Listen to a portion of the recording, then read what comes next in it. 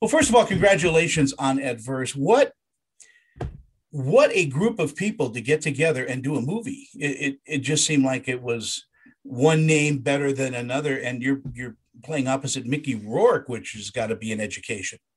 Oh yeah, it was an amazing experience. I learned a lot working with him, and he's such an intense performer, and every ounce of his being is in character to the point where it was confusing to those watching.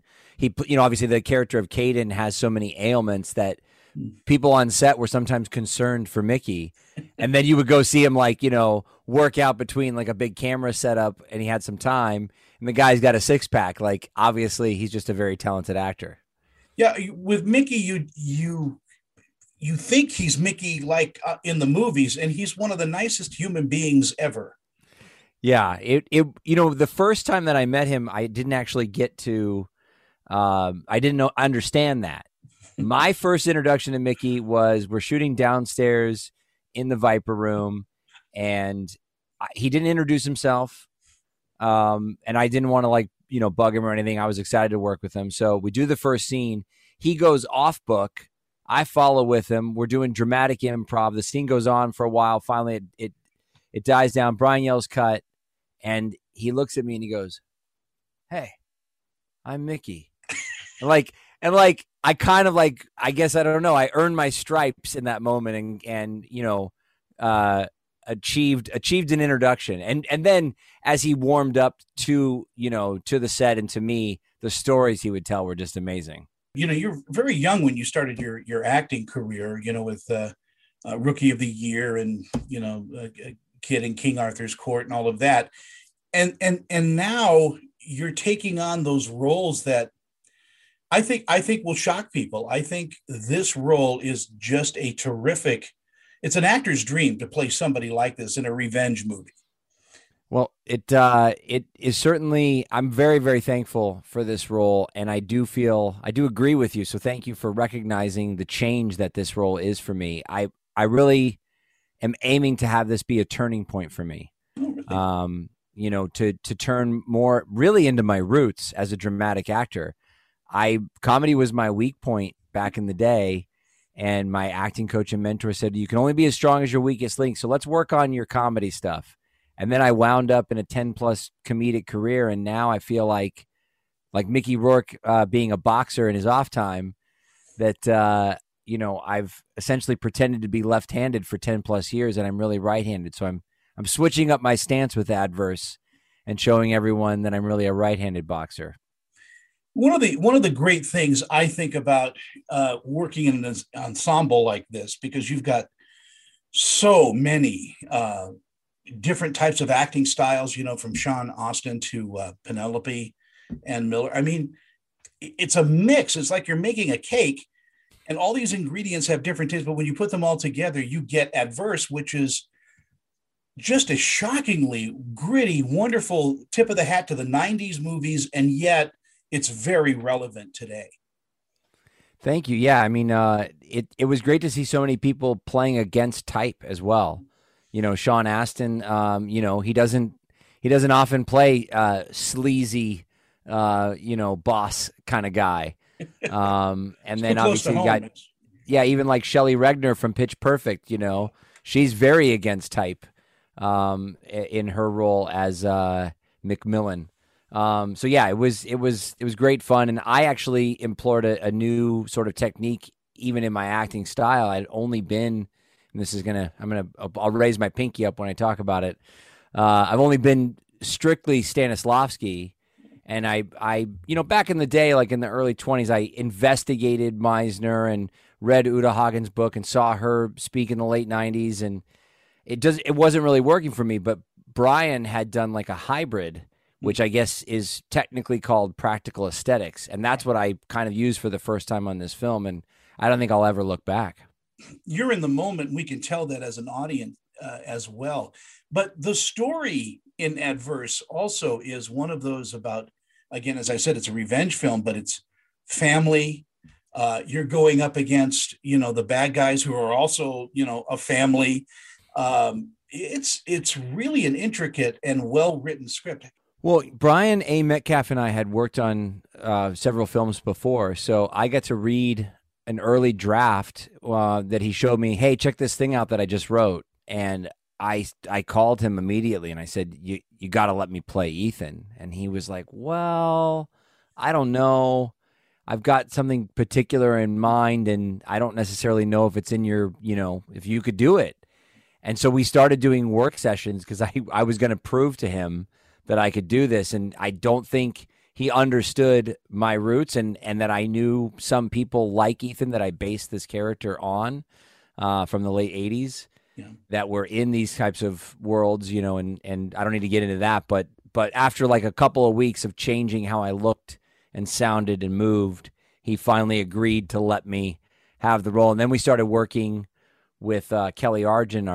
At the time, she wasn't our other producing partner. She was playing the role of Mia, and then she became invaluable and stepped up on the producing side.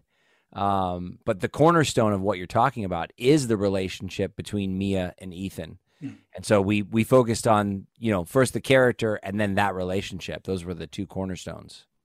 Do you always want to constantly stretch yourself and do different things? And what is something that you haven't attempted that you'd like to? I have had it in my mind for the past, decade or so to have something like this, to really move into playing character leads, similar to like we've watched Daniel Day-Lewis or Gary Oldman or even, Chris Cooper. That's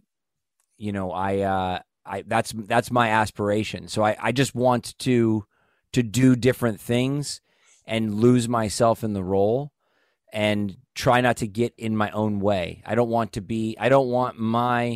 whatever I achieve, I don't want that to be a distraction to the role. And a perfect example of that is someone like Johnny Depp. Johnny is fantastic at embracing a character and becoming that character, but his fame is also like a distraction, I think you did this too in Adverse. Johnny knows when he's not having a line, as I think you do.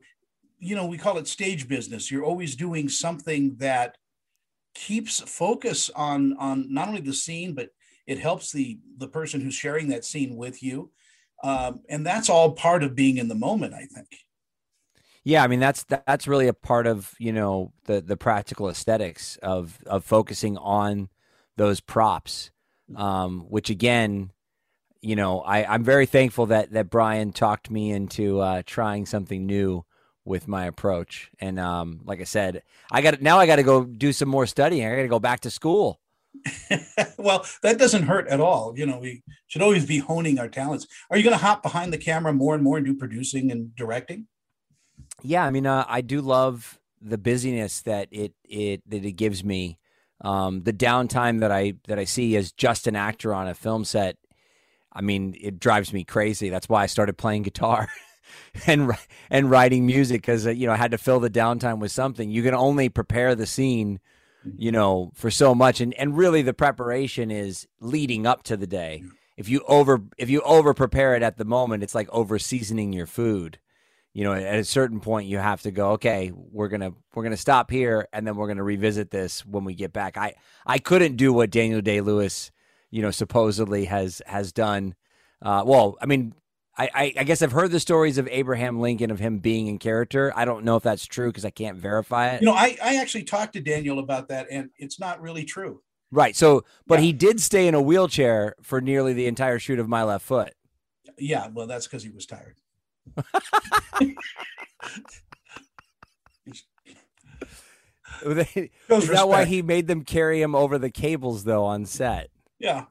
Well, he is a great actor, but I think what happened was because of My Left Foot, he didn't take the Lincoln thing all that way. I mean, honestly, because people were, talking with him on the downtimes and all of that. He wasn't really, that locked in on that, but what a great actor he is. Yeah. Before I go, I want to throw out some love to Allison Baver, who's a good friend of mine, who appears in your film. Yes. Awesome. I had a feeling when I saw the interview for today, I was like, wait, is that Is that Allison's? I was trying to Google connect it, and I figured I would ask you. So that's awesome. Yeah, she lives out here in Salt Lake City, and she's a delight. She's just a real professional, and we all love her out here. But yeah, I wish we could have done this in person. I really appreciate your time, and this movie is hitting all video on demand platforms like today. I think it's on, it's on the two ones I use, which is Apple TV and Prime Video, Amazon Prime. Yeah, and your performance up against Mickey Rourke is David and Goliath. It's just an amazing group of scenes. And like I said, if anybody's an acting student out there that wants to see a scene, this is a movie to watch. It's gritty, it's fun, and yet you're going to get blown away by the performances. Tony, thank you so much for your kind words. I appreciate it. Take care and go get some breakfast. Will do.